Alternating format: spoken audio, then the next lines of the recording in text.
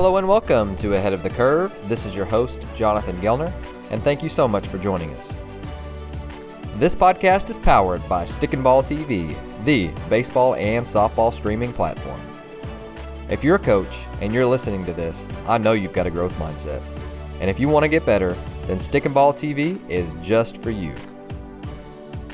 There are hundreds of videos already on the site and updated weekly, and chances are it will have exactly what you're looking for this time of year.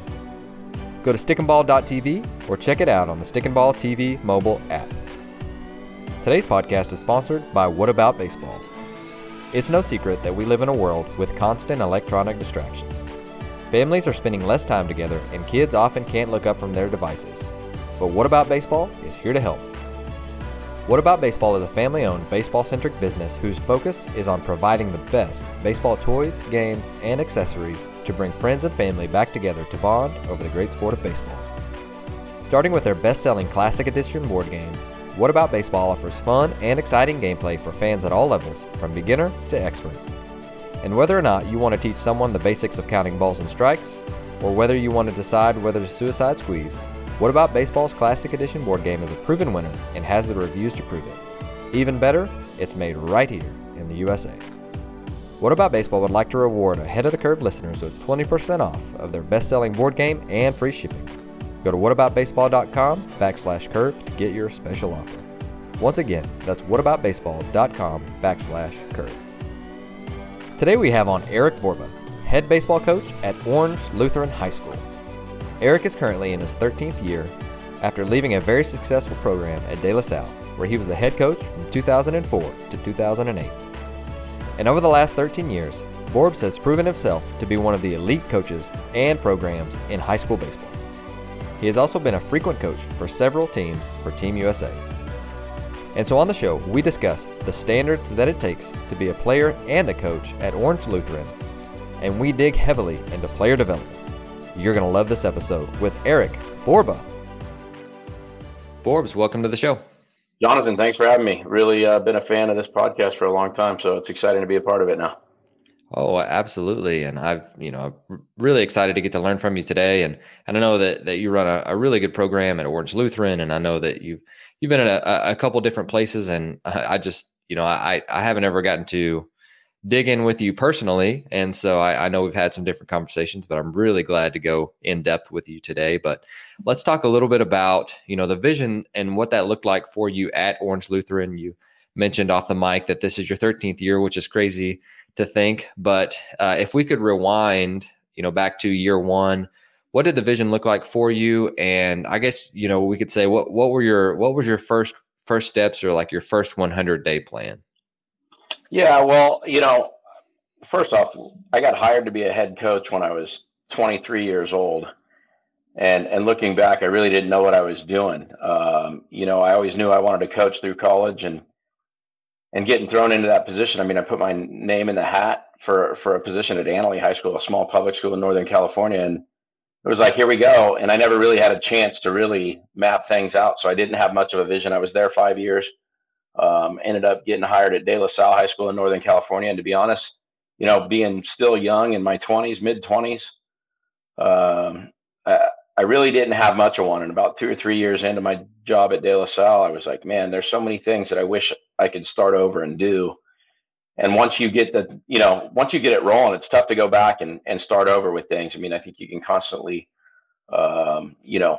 adjust, but to go back and actually change some things can be tough, because families and players and your coaching staff is bought into what's already going on. So to go back and change. So when I got hired at Orange Lutheran in 2008, I really had some experience. I had some times throughout my first 7-8 years of coaching where I thought, hey, if I ever take over another program, there's some things that I really need to lay down the law from the beginning. And I think, being a teacher as well, it helped me, because I was always told as a teacher, like you have to set the tone of the classroom right away, how kids are going to act and what that environment's going to look like, because you can never reel them in. It's a lot easier to kind of let go of the ropes than it is to pull them tighter.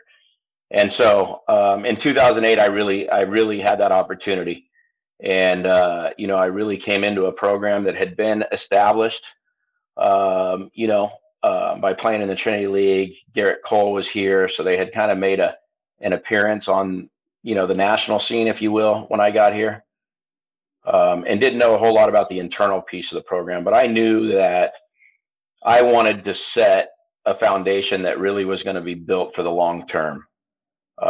Winning is always a priority, but I realized that if I truly wanted to coach for the rest of my life, I wanted to create something that was going to just carry on. That we were going to establish, um, you know, a foundation, a framework, if you will, that is just going to carry over. And the best programs in the country, whether it be high school or college, even professional sports, they're built on foundation. It's like it just seems like the traditions and the things that they do carry on from one year to the next. And I think as a head coach, it was my responsibility to kind of lay these and really to outline a vision that I could communicate to assistant coaches, communicate to players, families, the administration of the school, and really make sure everybody was on board and, really not veering off of that path, if you will. So, really, I wanted to create a place where young men wanted to play, obviously wanted to play baseball because it was a great place for them to learn and grow. And also where families could trust that their sons were, going to be in good hands, that they were turning them over not just to baseball coaches that were going to make them better ball players, but that were ultimately going to prepare them for life and really make them better men on and off the field. So, when you get down into it, the first steps of doing that was really the communication piece. I outlined everything from how I wanted our players to dress to how we were going to treat people, how we were going to be present in the community, and how we were going to do that, and really create that identity that when players were wearing the Lutheran L or the cross that we wear on the back of our hats, that they were representing our program, and what was that going to look like? And really, it was all built on love, trust, and communication. And we wanted that, everywhere we went. It was immediate that we were going to be a program that, although we are in the national eye, we're in the scouting eye, whatever you want to call it, our players are exposed. That we were going to be a program that was built on family foundations, that family principles, and that kids were going to buy into what we were about, and it wasn't just going to be a platform for them to get to the next level.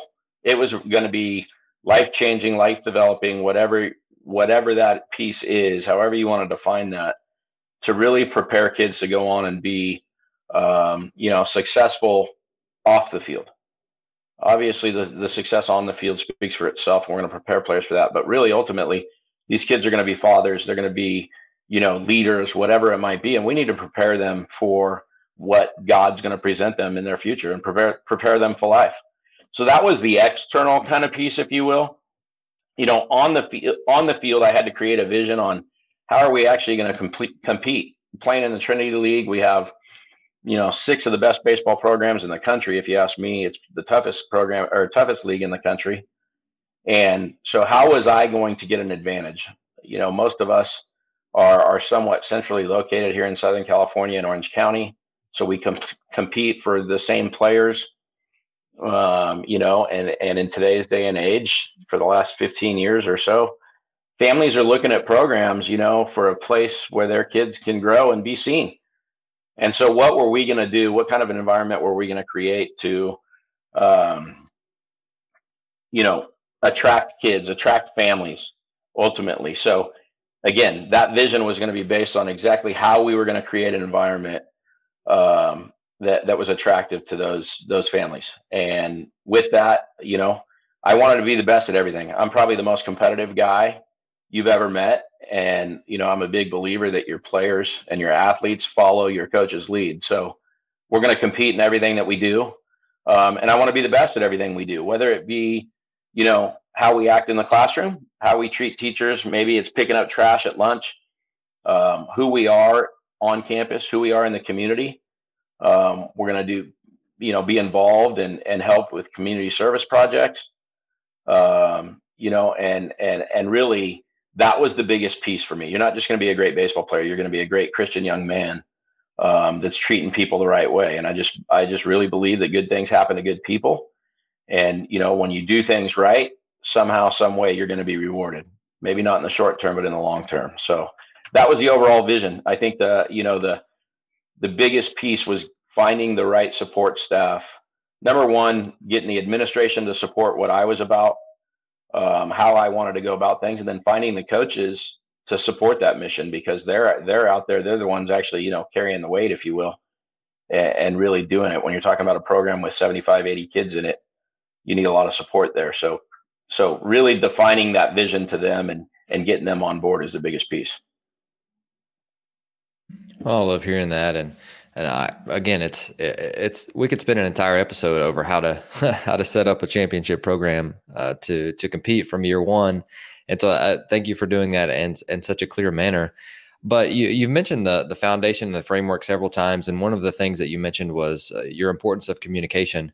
And I'm sure in the climate that you're in right now, with the spotlight on you constantly, and with parents that want their want their children to succeed on a daily basis, that has to be at the most, one of the most important things that head coaches do, and just coaches in general.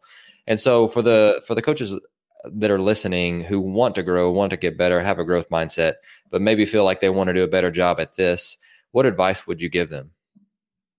Be open and honest right from the beginning. I think parent meetings and parent interaction are so important for coaches. Again, everything we do is about relationships, and parents, no matter how good you are, parents are going to disagree with things you say at times. But I think that when you build that trust, that you're trying to do the very best you can, and that you ultimately have all of those kids' best interests at hand, although they might not be on the field, or they might not make the varsity team when they're a freshman or a sophomore, or whatever that might be, clearly communicating the vision for not only the program, but for their individual kid. And so I start every year with a parent meeting early on, before we even step foot on the field, before, classes even start. We have our group of incoming freshmen and potentially any new students, and we have a parent meeting with them in the summer sometime. And that's my opportunity to define that mission to them and tell them exactly what we're going to do, how we're going to do it, and how we need to work together. So parents and coaches need to work together. And ultimately, my goal for their son is the same as theirs. I mean, I'd love to see every one of these kids play in the big leagues.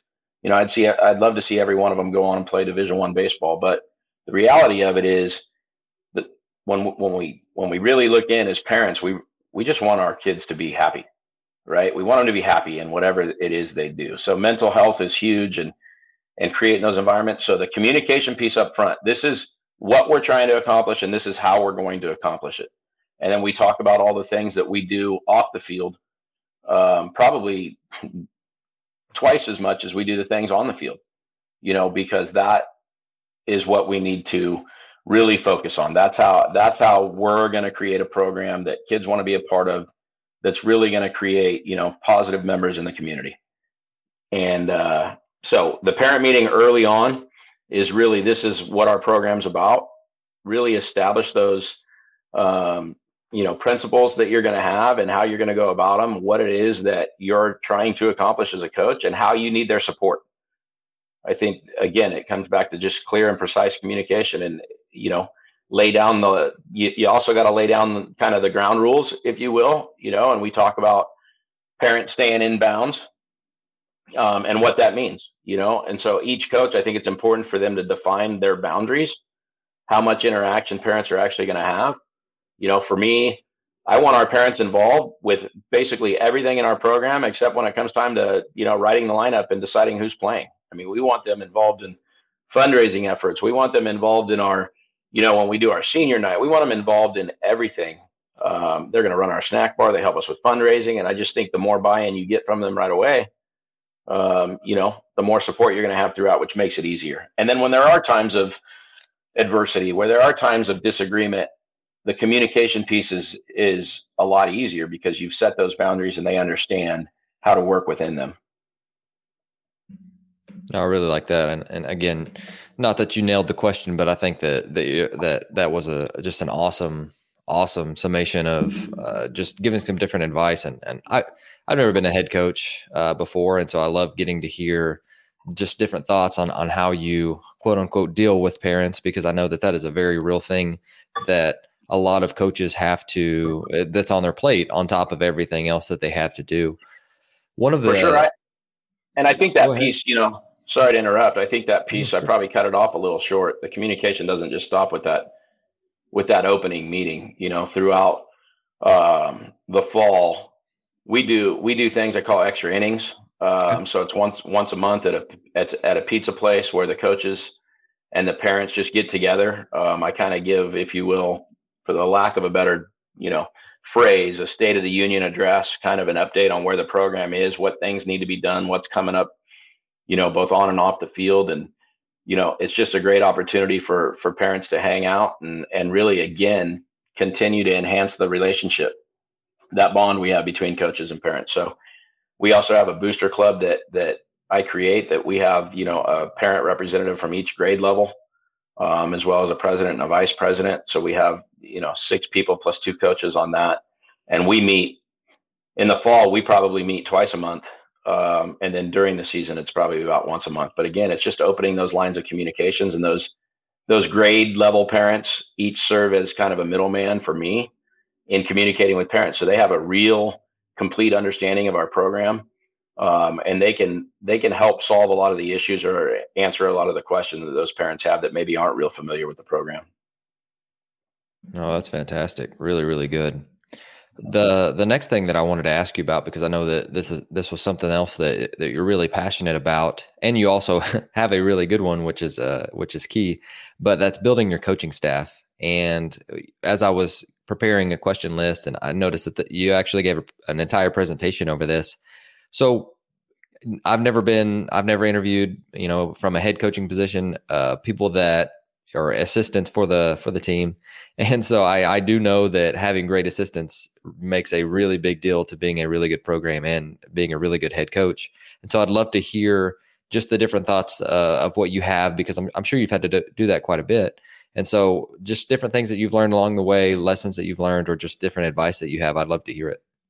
Yeah, I mean, that again, it's key. Your coaches have to have the same ways that you do. I think that it's important as a coach that, number one, you have defined roles of needs. What do you really need as a coach? How many assistants do you need? What do you need them to do? What are your strengths? First off, as a head coach, are you gonna take care of pitching? Are you gonna take care of the hitters or the catchers, or do you want to have people that can run those things, and you take more of a college approach and you oversee the whole thing? And as a younger coach, I started with me and one other coach.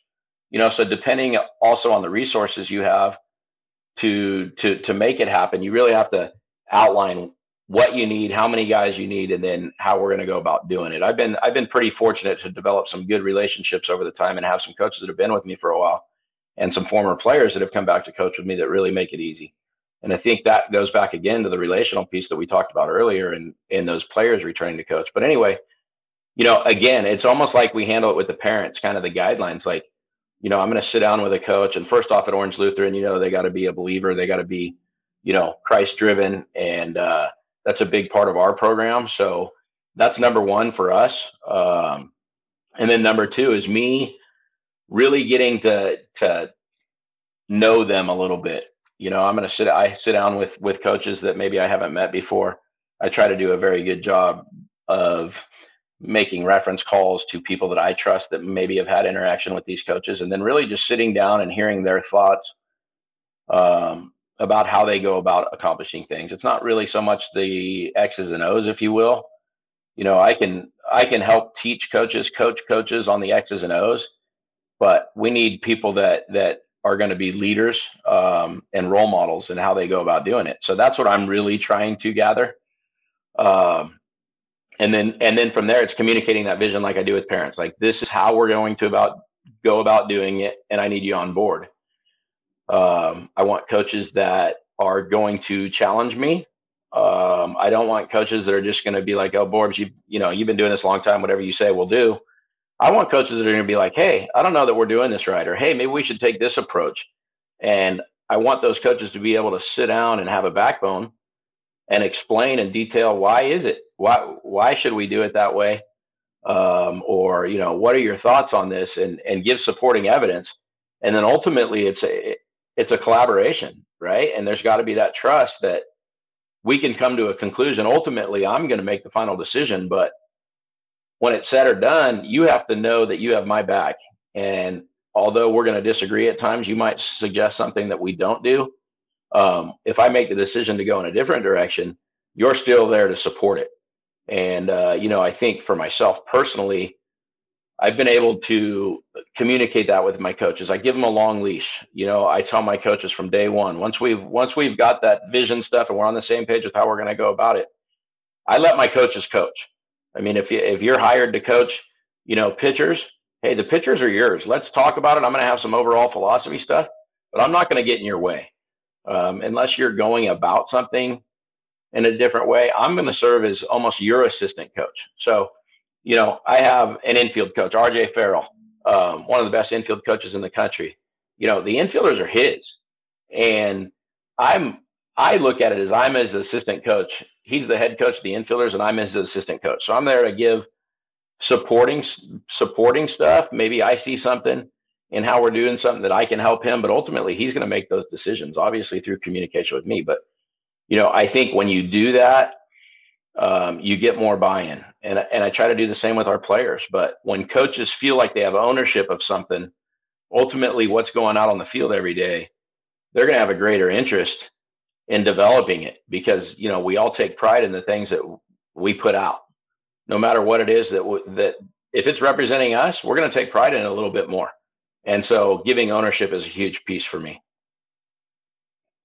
I love that. And as an assistant, I mean, we all have different ideas and all come from different, backgrounds and different things like that. And so first off, I'm sure your guys really enjoy that aspect of it. And I know as an assistant, having some ownership after you've gained that trust is a huge, huge deal. And so, yeah, RJ is stud, and you're lucky to have him for sure. I'm sure you already know that, but I wanted to definitely make sure I threw that out there. Yeah, he's awesome. So let's talk a little bit about just your favorite team building activities. So I know that this is just an assumption. I know you guys are a private school, and maybe I'm assuming that a lot of those kids didn't grow up in the same, like a lot of our listeners, same small town, same middle school, same high school. So you may be getting guys from all different parts of Orange County who they get to campus and it's the first time that they've seen other guys. I'm assuming similar to college, where they have all kinds of different backgrounds. And so I'd love to hear just some different things that you guys do there that you really feel like it's beneficial and helps them grow closer. Yeah, no, you're exactly right. We do have a lot of kids that come in that don't know anybody, being a private school. To be honest, in Southern California, we have probably about a 60-mile diameter, 30 miles each way, where we get kids that come to our school. We're the biggest Lutheran school in the country. And, obviously with the baseball piece and the athletics piece and everything our school has to offer, we draw from a wide area. So we do have a lot of kids that don't know each other. And so, it starts from day one with us. Day one of school, we have a baseball class. We're blessed to have 7th period PE, which is our baseball class. We have all of our athletes in that class from freshmen all the way through seniors. And, our first day is classroom. They all get in there and we do some fun activities, because to me, again, everything in our program is built around family principles.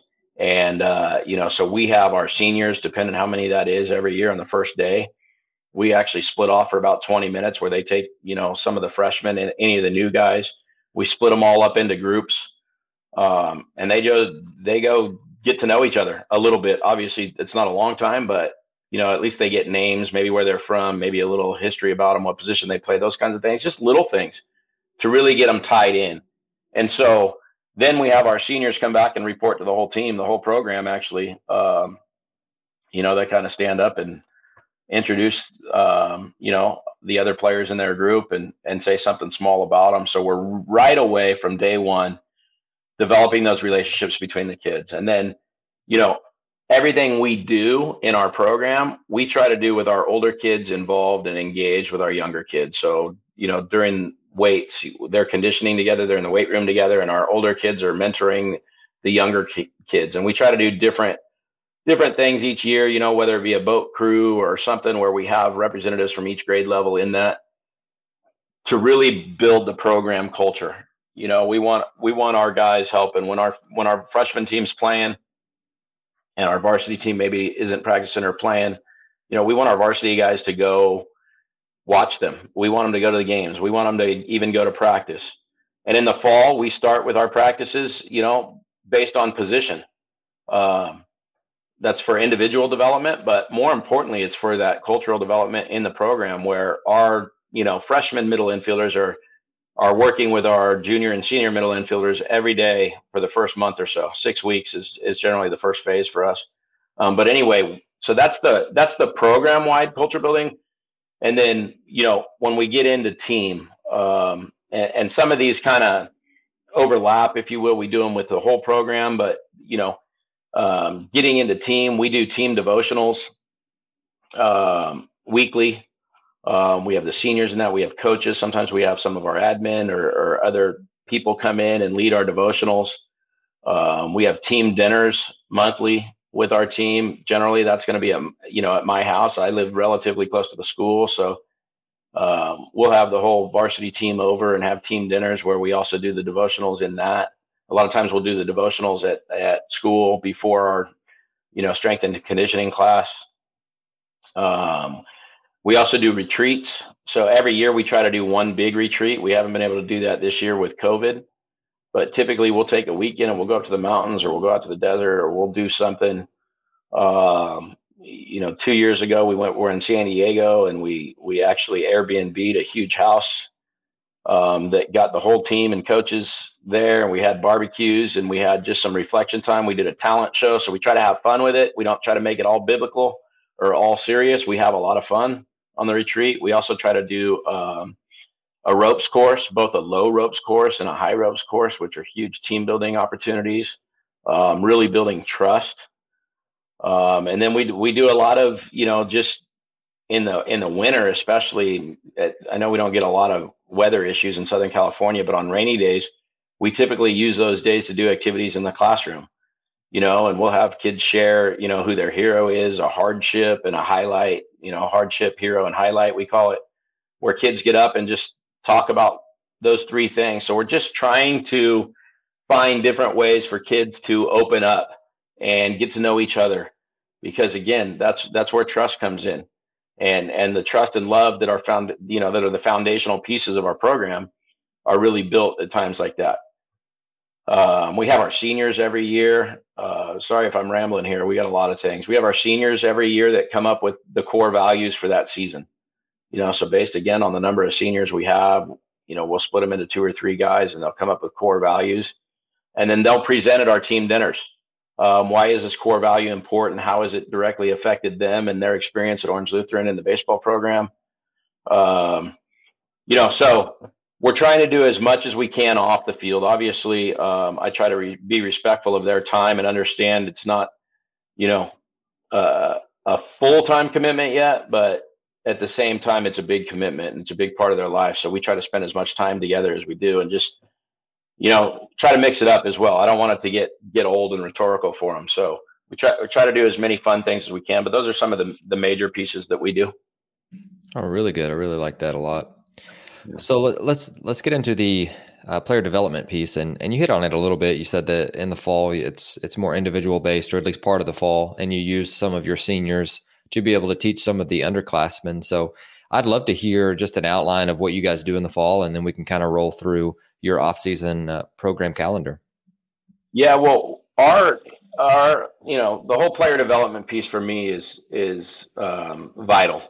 A lot of people think that our program, just because we're high profile, we get these great kids and great players, which we do, don't get me wrong, but there's a developmental plan for each and every one of them.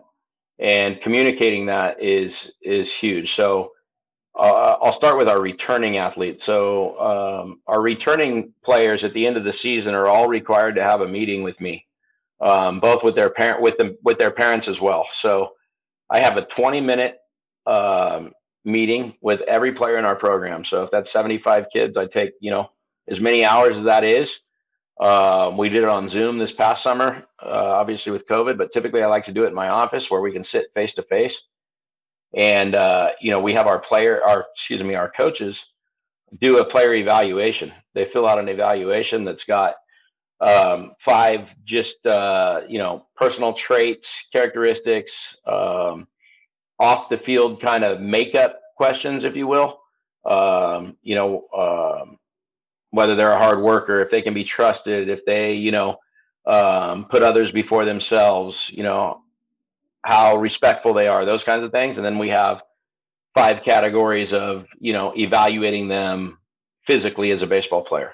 And we sit down and we go through those evaluations with the parents.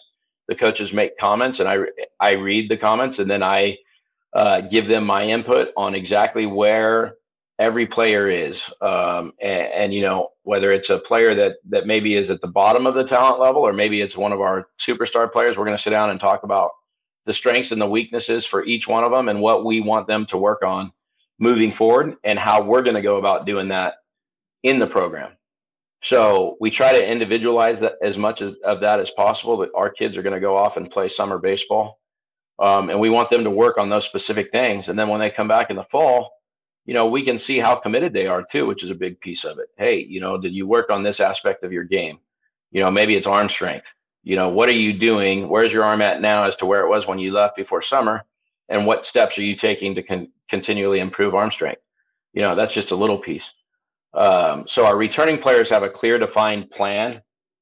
Our new and incoming players, we try to get together in the summer for a week, which is a workout where also we can at least look at their physical traits, right? And we can analyze their physical traits, and then we can communicate to them exactly where they're at physically. And then our fall calendar, we don't do anything in the summer, or other than with those incoming freshmen and transfer students. Our sophomores, juniors, and seniors all go play for other programs. Our coaches are involved with USA Baseball and other travel ball programs as well. So we pretty much take the summer away, and I think it's a good, refreshing time for all of us.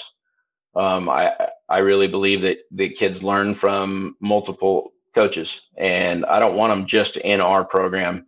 I want them learning from other guys, being exposed to, different parts of the country, if that's what it means, being exposed to college coaches, and there's different connections that all coaches have. So go play for somebody else, because ultimately when I'm doing something, I want as many resources as possible to get the best solution. And these players are trying to become the best players they can. The more resources they have to help them get there, I think the better off they are. But anyway, so when it comes to player development in our program, we break down our year into phases. So again, that first phase is always individual development, where they're working position specific. We don't even pick up bats, for the first month, which is generally, the end of August to the middle of September, somewhere in there, depending on the 6-week schedule. And it's all defense by position. So we have all our catchers there together, and we're just developing skills there. They're doing competitive drills, but they're not competing on the field. There's no game type play in that first month. And then we get into the offensive piece of it. So we'll go in, split our guys up. And again, we're kind of splitting these guys up based on skill set and level a little bit more, just because of, limited resources. As far as facilities, we don't have our own field or batting. We have a couple batting cages on campus, but we don't have our own field. And, sometimes it's difficult to have a big group of guys. So we try to split that up. But again, it's communicating first the things that we want them to develop, and then kind of grouping them with that, so we can coach. If we have somebody that maybe has too long of a swing and we want them working on more on a skill game, maybe they have some speed, we'll group those guys together, and we're really going to focus on that. Or maybe it's a bigger, stronger guy, a group of those guys that are more of our, power guys, if you will. We're going to group them together and talk about what the expectation is for them. And we're going to work on the offensive piece. And at the same time we're doing the offensive piece, we're getting into smaller individualized defensive groups at this time. So we're always working on the defense. We'll split, at times we'll have like outfielders and catchers at the same place. So catchers will work on defense, outfielders will hit, and then we'll switch. whatever it is. So that's kind of the second phase of it. And then we get into the third phase later in the fall, towards the end of October. We're actually split into teams now, and now is where we're developing the team concepts, and our practices then are committed to everything we need to do as a team. So whether it be bunt defenses or first and thirds or the different offensive plays we're going to put in, how we're going to handle cuts and relays, pop-up communication, all of those things. So that's kind of how our development, piece looks, and how we're trying to individualize it throughout that. And then at the end is where we put those pieces together. We kind of establish our rosters for the different levels and where guys are going to be, and then we get to the team building aspect. With being such a large program with the amount of kids I'm sure you have that want to be a part of it, what does your player evaluation piece look like? Yeah, so I'm not a traditional coach that has cuts per se. There's only one time really in a player's career at Orange Lutheran, if you will, where there's a cut, and that's as an incoming player. So as an incoming freshman or as a transfer student, they go through a tryout process, and we may have cuts there. To be honest, again, getting to that solid foundational piece of communication. I like to sit down with players and a lot of times with their families to just let them know exactly where they're at. And we try to have an open door policy for as many kids that want to commit to the things that they need to be committed to, the time, the even the financial piece, the effort, all the things that we require of them. If they want to be a part of it, we're going to try to create avenues for them to be a part of it, whether they're going to be contributing on a daily basis on the field, or if they're not going to contribute at all and they're going to learn to be a team player. I just think there's so many valuable lessons in playing high school baseball, being part of a high school team, being part of sports that really frame these kids for lives, that we're going to try to create as many opportunities as we can. Being that we're about 1,350 students, we're not a big school, but we're not a small school. So unless we have numbers that we just can't manage, we can't run practices, we can't, we don't have enough uniforms, we're not going to make cuts in the next 4 years. If at a time a player comes to a point that they're not going to be able to contribute on the field, we're going to sit down with that player and his family, and we're going to say, hey, this, there's 3-4 guys ahead of you. We don't see the opportunity for you to be on the field very much. What do we want to do? We would love to have you. You do the right things off the field. You're a good character guy.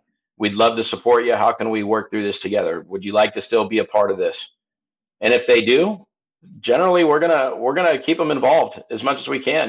This year I actually started like a support group with some players that decided not to play because they weren't going to get a lot of playing time, and so they're helping us out with different things, almost like team managers, if you will, in Division I baseball, that just want to be a part of it. I think that we've been blessed at Orange Lutheran. We've been able to create an environment that kids want to be a part of. And so whether they're, my thing is baseball is not the calling for everybody.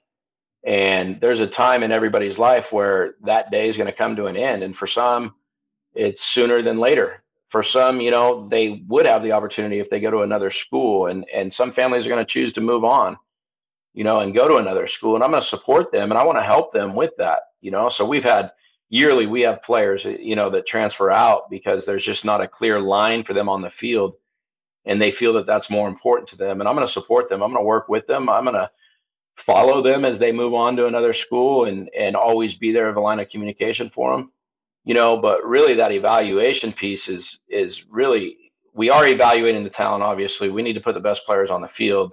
At least the best players that work together are going to be part of a team and help us accomplish our mission, if you will. They're just because a player is not as talented as somebody else doesn't mean he can't have a part in our program. And I think a lot of times those kids that don't play a lot, they're your best leaders at times, because they're not getting their name in the paper. They're not, getting the game-winning RBI and the high fives, but they are setting the tone, setting that environment in the dugout. They're setting the tone for how we're going to go about practice, because they know their opportunity to be there is something they've been blessed with, and they take advantage of it. They don't take things for granted, and they know that being part of the team is really, it's a privilege for them, and they take advantage of it. So I think that when we as coaches make our best players our captains, if you will, and I don't believe in having captains. Um, we have leaders, and our whole program are leaders. And there's guys that I'm going to turn to. Don't get me wrong, but to designate captains is not something that I believe in. And I think as coaches, we need to find, if you are going to have captains, you need to find those guys that really are captains, and it's not based on their stats or where they're going to college, where they're committed. It's based on how they go about their business, how they go about it in the weight room, how are they off the field, are they somebody that can be trusted and relied upon? I think that's the biggest question we ask our kids on a daily basis. Can we rely on you? Can your teammates rely on you? And that's a question they have to be able to answer, to themselves. Can we rely on you to make good decisions on the weekend? Can we rely on you to make good decisions in the classroom? Can we rely on you to make good decisions when you're not around us? And again, I'm veering off a little again, but kind of ties in the cultural piece with the evaluation piece. So my evaluations are not based solely on skill set, if you will. I love that. So one of the things that you mentioned, so you guys break it up into different phases. And so you get to the team segment, and I think you mentioned that was in October. And whenever you guys start in a normal year, you're probably February. And so I would love to hear, just from your perspective, what are some of the critical things that once you guys break into teams that you feel like you have to get done before the season starts? So one obvious one, I think, for most people would be we've got to get our pitchers up to a point to where we feel like that they can sustain a workload that's manageable at that period of time. But I would just love, from just the overarching view from you, you've got several different teams that you're having to manage. And I would just love to hear your thought process into, okay, we get to game one, we have to have X, Y, and Z, or we just, I have a couple of things that we need to get done, or just, or we can manage this during the season. But besides my rambling, is there anything that comes to mind? Yeah, I mean, I think there's a lot of different layers to this question. Number one, yeah, you hit it on the pitching. I mean, pitching for us is huge. We try to schedule everything around our pitching to have them, ready for opening day. And we have had, players that are involved with Team USA, and we've had players that do different events. When I got my master's degree, we talked about, or I, did my study, my final paper on arm care. And so that's vital for us with pitching. And our pitchers, I ask all of our pitchers to take 6 weeks off during the season. And typically we have kind of a if you will, a gray area calendar where this is the 6 weeks we would like you to take off. If you have something where these 6 weeks don't work for you, then we're going to sit down and have a meeting and we're going to talk about it. So we can individualize those a little bit, and we communicate that with our team to make sure that, hey, one player has an opportunity, we're going to let him do this. So his 6 week calendar is going to be off. And then we schedule our winter, which is in the team phase of this.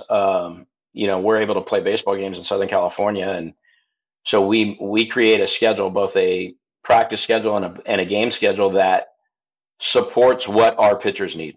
And, so that's number one. So if we have, 15 guys that can pitch, which sounds like a lot to a lot of you, but we have roughly 15 guys that can pitch on our team, whether that be two-way guys or, include the POs and the two-way guys. Especially at that time of year, we're trying not to overextend anybody. So we start, number one, with the arm care piece of getting them ready to just throw one inning, and we kind of build from there. We map that out. The number of innings per week is going to be based on the number of pitchers we have. And so, we'll do that part of it. And then it becomes competitive as well, right? You're competing for spots in that winter season. So I think it's important for that team season, if you will, that team phase. Number one, our coaches have to be able to communicate and realize what our strengths and weaknesses are. What is our overall philosophy? What is our overall goal, a plan of attack, whatever you want to call it, with the group of players that we have that year? Are we going to be strong on the mound? Are we going to be strong offensively? In what aspect of the game offensively? Are we going to be a skill team? Are we going to be a, RBI, kind of a gorilla ball team? Do we have flexibility in that? Can we do a little bit of both? What are we going to be? And then, using that team phase, those games to really, really implement the offensive style that we're going to have. So you get the pitchers ready on one end, the offensive piece, that focus, we're communicating that through practice, and we're working on it specifically. So, this year's team, for example, I mean, we have probably as diverse of a team from a talent standpoint as I've ever had. The combination of left-handed hitters and right-handed hitters and power hitters and speed guys. I feel like we can do a lot of different things in a game. We can play a lineup for defense. We can play a lineup for speed, and it's kind of fun. But at the same time, we can do a lot of different things. But I don't want to make it so complicated that we become very average at a lot of things and not very good at a few things. So I think it's important in that winter session to really identify 3 or 4 offensive pieces that are going to be staples for that season. And then we can build through the season as you kind of led to, we can build some of those other pieces as the season begins. But there's got to be 3 or 4 things that, hey, this is going to be our mission. This is going to be our mission as an offense. This is going to be our mission as a defense and as a pitching staff. And those are the 3 questions that you have to answer before you start that team phase, but you have to communicate them and practice them through that team phase, so that you get, again, not only do you get, competent at them, but the players understand what it is we're trying to accomplish and how to go about it. So then you get the buy-in that you need, and it becomes a lot easier come season time. Do you mind giving us a few examples of what you mean by like the 3 or 4 things? Yeah. So, maybe we're going to be, oh, there's so many different ways. Maybe, our coaches have discussed, hey, we're going to have a 2-strike approach. And I know this can become a debatable topic with a lot of people. There are times where, hey, we're going to really commit to changing our 2-strike approach. And I think every year that commitment changes a little bit based on our clientele, based on our talent pool, and, or based on the oppositions, the arms that we're going to face. And so kids nowadays generally don't have a 2-strike approach before they get to us. It's always the same swing. And there's situations in a game where we let them do that. But in a season where, hey, maybe we have, we have to be able to put the ball in play with 2 strikes, and we want them shortening up. That might be something that we're just, hey, every time we get a 2 strikes, or maybe, there's been years in the past where we're like, hey, we have noticed a pattern that now our league opponents, or most of the opponents we're playing, are flipping us breaking balls in a certain situation. Like, we get a runner in scoring position with less than 2 outs. The first pitch is a breaking ball. And so we're going to go through a phase in our team, at that time in the winter where, hey guys, you're sitting first pitch breaking ball. If you don't get it, you're taking it. And we're going to commit to that so that we understand how to hit a breaking ball. Most high school guys, don't sit breaking ball very often, if ever. They don't like to. They don't see it, whatever it is. They don't feel comfortable hitting it. But when they learn that hitting a get it in breaking ball, as we call it, can be the easiest pitch to hit, we can commit to that. And hey, we're not just going to let somebody come in and flip strike one by throwing a 75% breaking ball in the middle of the zone. We're gonna do damage with that pitch. And so if that's one of those tools that we need, or maybe it's a hit and run or a skill game. Hey, we need to be able to drag. We need to be able to push. So that's what I mean by the different tools and how we're going to do it. Maybe it's, stealing bases. This year we've changed our leads at first base, and I've done some research on it, and there's been a lot of integrative approaches at ABCA conventions from coaches about creating momentum leads is what I'm calling them, just creating momentum into your breaks. And so we have changed our the whole way we take our leads at first base. And so we committed to doing that, so that's one of the tools. We're going to focus on that. I think that you have to identify 3 or 4 of those things that you're really going to be good at and really master those before you can move on to the next thing. I'm not going to go, hey, we're going to be able to push, drag, squeeze, hit and run, like all this stuff. There's just too much. You're never going to master it. And so I want to be really, really good at a few things, but be able to do a lot of things. No, great answer. And thank you again for providing some context. And I really appreciate that. So with when we get to the season, you've got your 3 or 4 things outlined. You also mentioned that you can add layers to that as the season goes along, which I think is just a genius concept. But you're playing in a really tough league, and the Trinity League is by a lot of measures the best league in the country. And I think you alluded to that earlier. But with that being said, how have you gone about just your practice design?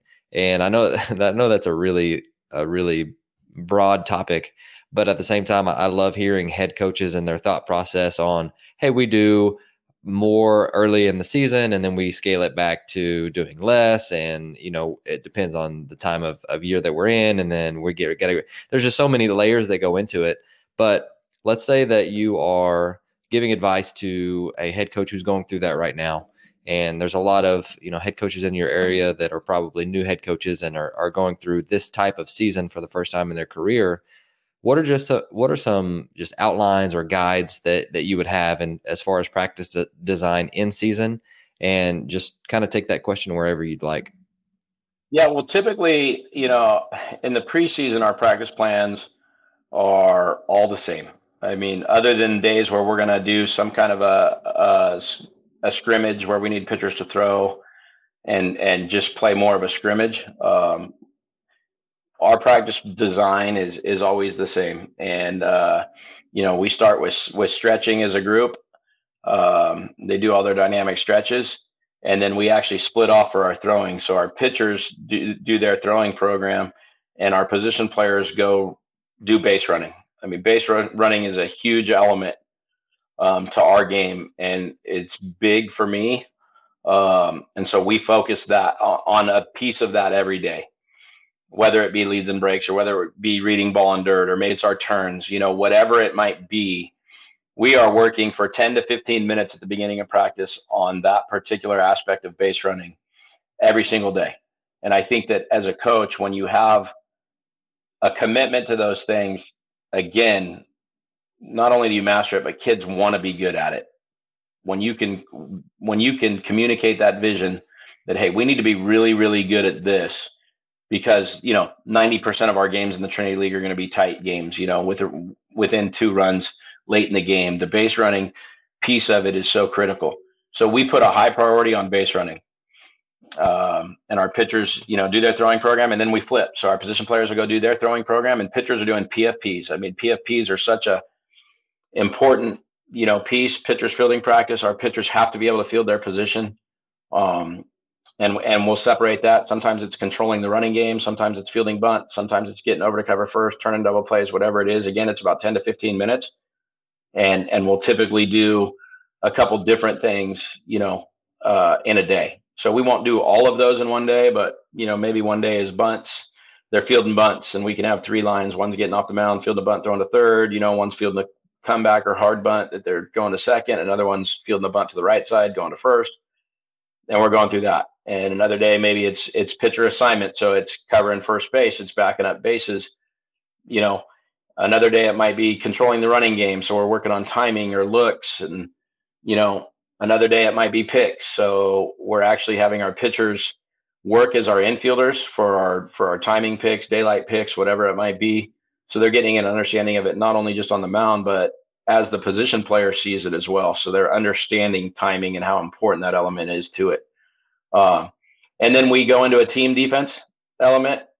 We go to an individual defense piece first. So we split up. I'm blessed to have an outfield coach and a catching coach and an infield coach and a pitching coach. So we split up into those groups and we go work 15 to 20 minutes on individual development. So, RJ's got the infielders, and Josh Rodriguez, my outfield coach, has been with me forever. He's working with outfielders, and they're working on, crow hop, or they're working on transfers or balls off the wall, whatever it might be. And those coaches dictate, they decide what they're going to work on each and every day. So we go through that, and then we go into a team defense. So we might do first and thirds or bunt defenses. Whatever it is, cuts and relays, pop-up communication, again, whatever it is for team defense for another 15 or 20 minutes, and then we get into our offense. And our offensive piece is generally about an hour, and we do a lot of station work. We kind of alternate between station work and situational games. I mean, I think the more gameplay reps you can get in practice, the better prepared they are for the field. So we're typically doing a lot of platform situational pieces where we lay the objective for the day down. So maybe they're getting 5 at bats or 6 at bats in a day, and hey, the first at bat is hit and run, runner at first. Second at bat's runner at second, nobody out. We're communicating what it is our objective is, how we go about accomplishing that, and a lot of times, not always, but a lot of times we're actually evaluating that, so we have score sheets for it, so the guys are understanding success rates with it. But typically for a practice plan, that's what it looks like. I mean, we have it outlined, so it's typically between 2 and 2.5 hours. And we just try to accomplish as much as we can. Again, that's the preseason. As we get into season, now that we're in Trinity League, so the way our conference works is you play a 3-game series every week for 5 weeks. So we play Tuesday night, Wednesday night, and Friday night. Typically our Monday practice is a preparation for the week. So if we're playing, a team that has specific traits that, we've scouted, we know we need to prepare for, we're going to talk about those things and go over those things in our practice. And then we're always going to do our bunt defenses and first and thirds at the beginning of the week. We spend Mondays, about 10 minutes on each, just making sure that we're prepared for those. It's a quick run through. Sometimes it's a little bit shorter and more of just a vocal communication, not actual execution. But we really try to keep it light in season, with only really 2 practices during the week, on Mondays and Thursdays, and 3 games. The guys are pretty beat, so we go easy on the arms, and we're trying not to do a lot. We're trying to really do a lot of offensive stuff and just kind of screenshot, if you will, more of the defensive stuff. We'll do some ground ball work without throwing, and we'll do what I call infield circus, where we'll just hit a ton of ground balls without throws, and that kind of stuff. But we're trying to keep it light in season. And then on Saturdays, typically what we do is we have an inter-squad scrimmage with the pitchers that we didn't use that week. And maybe we, put the guys that didn't get a lot of at-bats during the week at the front of the lineup, so they're getting more at-bats on the weekend. But we're just really using the Saturdays to try to give everybody that in-play experience, if you will, that they need, because they never know when they are going to be asked to be part of the lineup. So that's typically how it works for us with practice. I don't know if that completely answers your question. If there's more specifics, feel free to ask. Absolutely. So the latter piece to that is, you outlined what you guys do up to, the middle of the season, and as district play, or what a league play is what you guys call it, I think. Yeah. But with postseason right around the corner for a lot of teams that are listening to this, what is your advice for, the week or 2 leading up to postseason, and to what you found to get guys really primed and ready to be able to, go compete their best for the postseason play? Yeah, I think, honestly, this might sound a little weird, but making sure physically and mentally they're in the right place is more important. I mean, if we get to the end of the season and they don't know how to execute a bunt defense, or, do something, we're probably going to be in trouble when it gets to playoffs anyway. So for me, it's more about the mental and physical piece of having their bodies prepared, for the playoffs. We need them at 100%. So if you're fortunate enough where you've clinched a playoff spot early, and that last week or 2, you can really use it to line things up for the playoffs. You're pitching, a lot of times, I know for us, like, we play the 3 games a week, but when we get to playoffs, it's only 2 games a week. So, we may have our, Friday starter that now is going to become a reliever in the playoffs, and he's never relieved before. So I try to look at that and go, okay, we need this guy to get a relief appearance the week or two before to make sure he knows what it takes to get ready, right? Like if we need him to come in the middle of a game, how long does it take him to get ready? Um, what situation might he be called upon? Mentally preparing, and that's going to be different than a start where maybe that Friday starter is going to become a closer because we typically don't have an established closer during the season. With 3 games a week, we haven't been, at times we have, but that third starter a lot of times will become your best closer. And so I want to try to get him into some closer roles before the playoffs.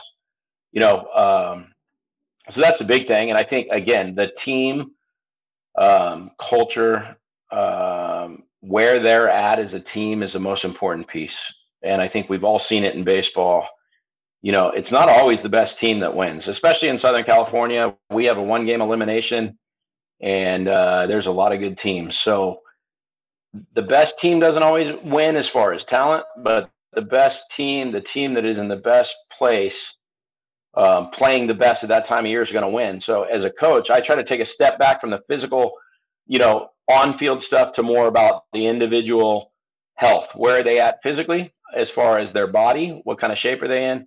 And mentally, do they understand the situations that are going to be called upon them? And we're using those last couple of weeks to really prepare for that, because as we all know, the playoffs are going to focus on those small things a lot more than just the big things. So, again, it kind of can vary a little bit, again, depending on so many different factors, from your seeding to what it is. Maybe our team has taken a little bit of a different path than we expected, and now we've found some other strengths throughout the season that we didn't know. Maybe we didn't, think our pitching was going to be as good as it is, but we've been really pitching, so we're going to play a little more small ball. And I think it's identifying what are the things that I believe as the head coach are going to help us to win a championship and win 5 games in a row. Those important pieces. So getting the individual player in the right place physically, making sure the team dynamic is where it needs to be. The guys understand no matter what has happened to this point, nothing else matters. It's about winning those games in front of you, and then just getting guys in roles that they might experience and really preparing them for that if we weren't able to do that through the regular season. I love that. Well, I've got a couple of questions for you, before we wrap this up. And I know you're a learner. I know I've heard you on several different podcasts, and you talk about just the different things that you're reading, and just from personal conversations, I know that you're a willing learner for sure. But I'd love to hear, what is something that you've learned lately that's gotten you really excited or piqued your interest? I was thinking about this question, and I can't think of one particular thing. I think, like you said, I really try to have a growth mindset and get better and learn as much as I can, as often as I can. I really live by that motto: if you're the smartest guy in the room, you're in the wrong room. And so, I try to learn from every person that I come in contact with, whether it be baseball or just, parenting or in life. So I think there's a lot of elements of baseball that are exciting that I continue to learn. We're learning something new every day in this. I think the continual development for me with data analysis is huge. I'm excited about, getting a little more, just not even expertise, just getting a little more involved with that piece, because that's where our game has gone now and the importance of it, and kids are really into it. And I think, again, in reaching out to kids, we have to constantly adapt. So I'm still learning that piece. By no means am I advanced in any way, but we got Rapsodo this year, and so we're really starting to look at numbers more. So that excites me. But being part of the Necton group, it's referred to, a group of coaches from around the country that we communicate constantly. I'm just always trying to learn something, whether it be Chuck Box in Mississippi talking about his end of the year, checklist, whatever it is, doing different things or handling a situation. Today this morning, one of the coaches, was asking, hey, we got to prepare for hitting a, 87 to 90 mile an hour righty with a good slider that's going to throw the slidey 60% of the time. How do you guys work on hitting slider? And the ideas that other coaches put in there are things that I've never even thought about, and so I'm trying to get better at those things, because I think the more we can break it down, the better chance we're going to have to be successful as a coach. Yeah, I can go tell my players, hey, you're going to see 87 and 90 with a little arm side run, and he's going to throw 60% sliders. Like, that's great, coach, but how do I hit it? Like, that's how are we going to give them those tools? So I think just as many lines of communication as you can to get advice, whether that be calling other coaches or relying on past experiences. That's really where I'm focused, and I'm not afraid to admit my deficiencies, if you will, and say, hey, man, I don't know how to do this, but this is something I need to learn, or this is something I need to do. And I try to seek input to help better that. Maybe even it's a discipline situation. Maybe it's not an on the field thing, but maybe it's something going on with a young man, and I want to get as many resources as I mentioned earlier for the players with coaching. I want to have as many resources as I can before I make a decision or before I go about doing something. And the more resources we can give, again, you don't want to complicate it, but at the same time, I think every player is a different kind of learner, and what works for one might not work for the other, and vice versa. So the more avenues you have to prepare them, the better off. So again, a little bit of a vague answer there. I'm not a huge reader. I think I've only read a few books really in my life. I love podcasts. I love learning from other coaches and experiences there. So that's really where I would suggest getting most of the information. Oh, really good. So second question is, what is something that you used to do that you've changed your mind about and no longer do? I think really is treating players differently, right? Like, I have a son now that's a sophomore that plays for me, and I've always tried to be, quote unquote, a father figure on the field. But until I actually had him there, did I really see it through that full scope. And I think in conversation with players in that communication piece, I think I've always been a pretty good communicator, but a lot of times it was communicating like what I saw, and it wasn't hearing what they see or need. And I think that, as for me now, it's like, hey, let's open the mic to the player before I tell them what they need to do. Like, what are you seeing? What are you feeling? And how can we work together? Because I think that we're working in an era with kids that are very strong-minded, that really have strong opinions, and sometimes they're molded before they get to us at the high school level already, and they're very stern in what they've been taught or how they've been raised. And so we can't combat that. We can't always fight that. Sometimes we have to work with it. Obviously, our boundaries are our boundaries, and there needs to be some give on both ends.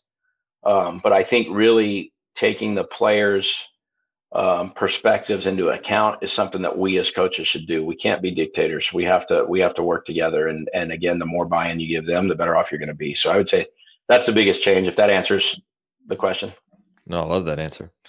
What is something that you guys do in practice that your players love, or your players' favorite drill? And if you could explain it, I'd love to be able to steal it from you. Yeah, I think we try to do competitive, fun things a lot. So those I'm always looking for ideas. I think the best one that we do that our kids love, obviously they all love to hit. So we play a game called Knockout at the end of practice at times. And we let our POs even swing the bats in this. So it becomes a little bit competitive, but they have fun. And basically, it's a one swing, kind of sting it and stay, or, if you don't sting it or get a hit, however you want to do it as a coach. Some people do it with barrels. We do it like, we'll change it. So sometimes it'll be a barrel, or sometimes it could even be a situational piece. Like, hey, you got to run a third infield in, whatever it is, we can dictate that. But if a player doesn't execute or doesn't barrel it or whatever, they go into the penalty box, and the player behind them has a chance to knock them out. And so if the player behind them executes whatever the objective is, that kid's now out and he's out shagging baseballs and he's out of the competition. So, I know some people call it King of the Hill, but that's a fun one that we love to do. You can also do it, off a machine with velo. If you're getting ready to face a guy that's, a harder thrower, or maybe a breaking ball guy. Sometimes we'll go offset, if we're facing a lefty, or something like that. So you can vary it, but it's a lot of fun for our guys. They love doing it. Every time we're going to play knockout, it just seems like we end practice on a very good note. I love that. What is and you you mentioned you hadn't read a ton of books in your life, so you can clinics or just anything in this question. But what is one book or just resource in general that if you had the budget to buy for or let everybody listening that could attend, what would that be? I think without a doubt the Coach's Bible. FCA has a Coach's Bible, and it's amazing. I mean, being a believer myself, and I think that's important. I carry it with me everywhere I go. It's in my backpack. It's with me at the field, and there's a lot of times where I just refer to that. There's scripture that relates to a lot of the things we deal with as coaches, and the players are dealing with as players. So, going a little, biblical there, religious, that's number one. I think the best book that I ever read as a coach that helped me the most is a book called Leading with the Heart by Mike Krzyzewski. It's been a few years. The book's been around for a while, so it tells you a little bit about how much I read books, but it was just amazing. And I think that was the first real piece of literature that made me reflect on how I went about doing things and building relationships and communication with players. So I highly encourage it. There are a lot of them. The podcast, I listen to a ton of podcasts. Like I said, I mean, baseball, whether it be Ahead of the Curve, or the ABCA podcast or Sheets' podcast, I try to listen to as many of those. I also listen to non-baseball ones. I mean, the Ed Milet show. I don't know if you've heard Ed Milet, but that guy just fires me up every time he speaks. And it's more about, personal stuff at times. I mean, he is a former baseball player, so there's some baseball references in there, but Ed Milet's an amazing, podcaster, if you will, for the lack of a better term. So I listen to that. We also work with Brian Kane. So Brian Kane's stuff that he puts out, like all of those things, the Daily Dominator, and all of those things we try to tie into our program. But me personally, I think all of those things just help, motivate me each and every day. I mean, it's, we always joke dominate the day, which is a Brian Kane thing, but in our Necton group, we talk about it, and that's what we want to do, every day. Well, how can we dominate today? How can we get 1% better today? And so whatever resource that is for a coach, I think that they need to have some of those, because we just can't be stagnant. That's really, really good. Well, Borbs, I loved getting to learn from you today, and I'll link your contact info down below for the listeners who are wanting to get in contact with you. And so you guys can find that below and reach out to Borbs, at your convenience whenever you're listening to this. But I did want to give you the opportunity to just speak to the coaches. You mentioned that you're always trying to find a way to dominate the day. What, if anything, do you have just leave with the coaches? We talk about iron sharpens iron in the Bible all the time. And I know that you helped me get better today. Is there anything else that you'd like to tell our listeners before you go? Yeah, I mean, simplify things. And really it all comes down to how you treat people. And that includes everybody you're going to be involved with, really be a good communicator and really invest in others. And I think that you really see the rewards in that. Invest in your players, invest the time into each and every one of them, because they're all going through so much, and they're dealing with a lot more typically than we are, and there's so many different pressures on kids nowadays with social media and the things that they have to deal with. You really got to get to know your players and develop those relationships to and help them. Our goal should be to create men, successful men, and not to create baseball players. And I always say we're creating winners, but that doesn't mean winning on the field. It means creating winners that are going to win in life. And so that's the ultimate focus. And if you can do that, you're going to be just amazed at how much more your players will give you and how much more you're able to achieve your goals as a coach, because they will run through walls for you as you build those relationships. And it's something that I'm always working on. We got to constantly work at building those relationships, but that's the biggest piece for me.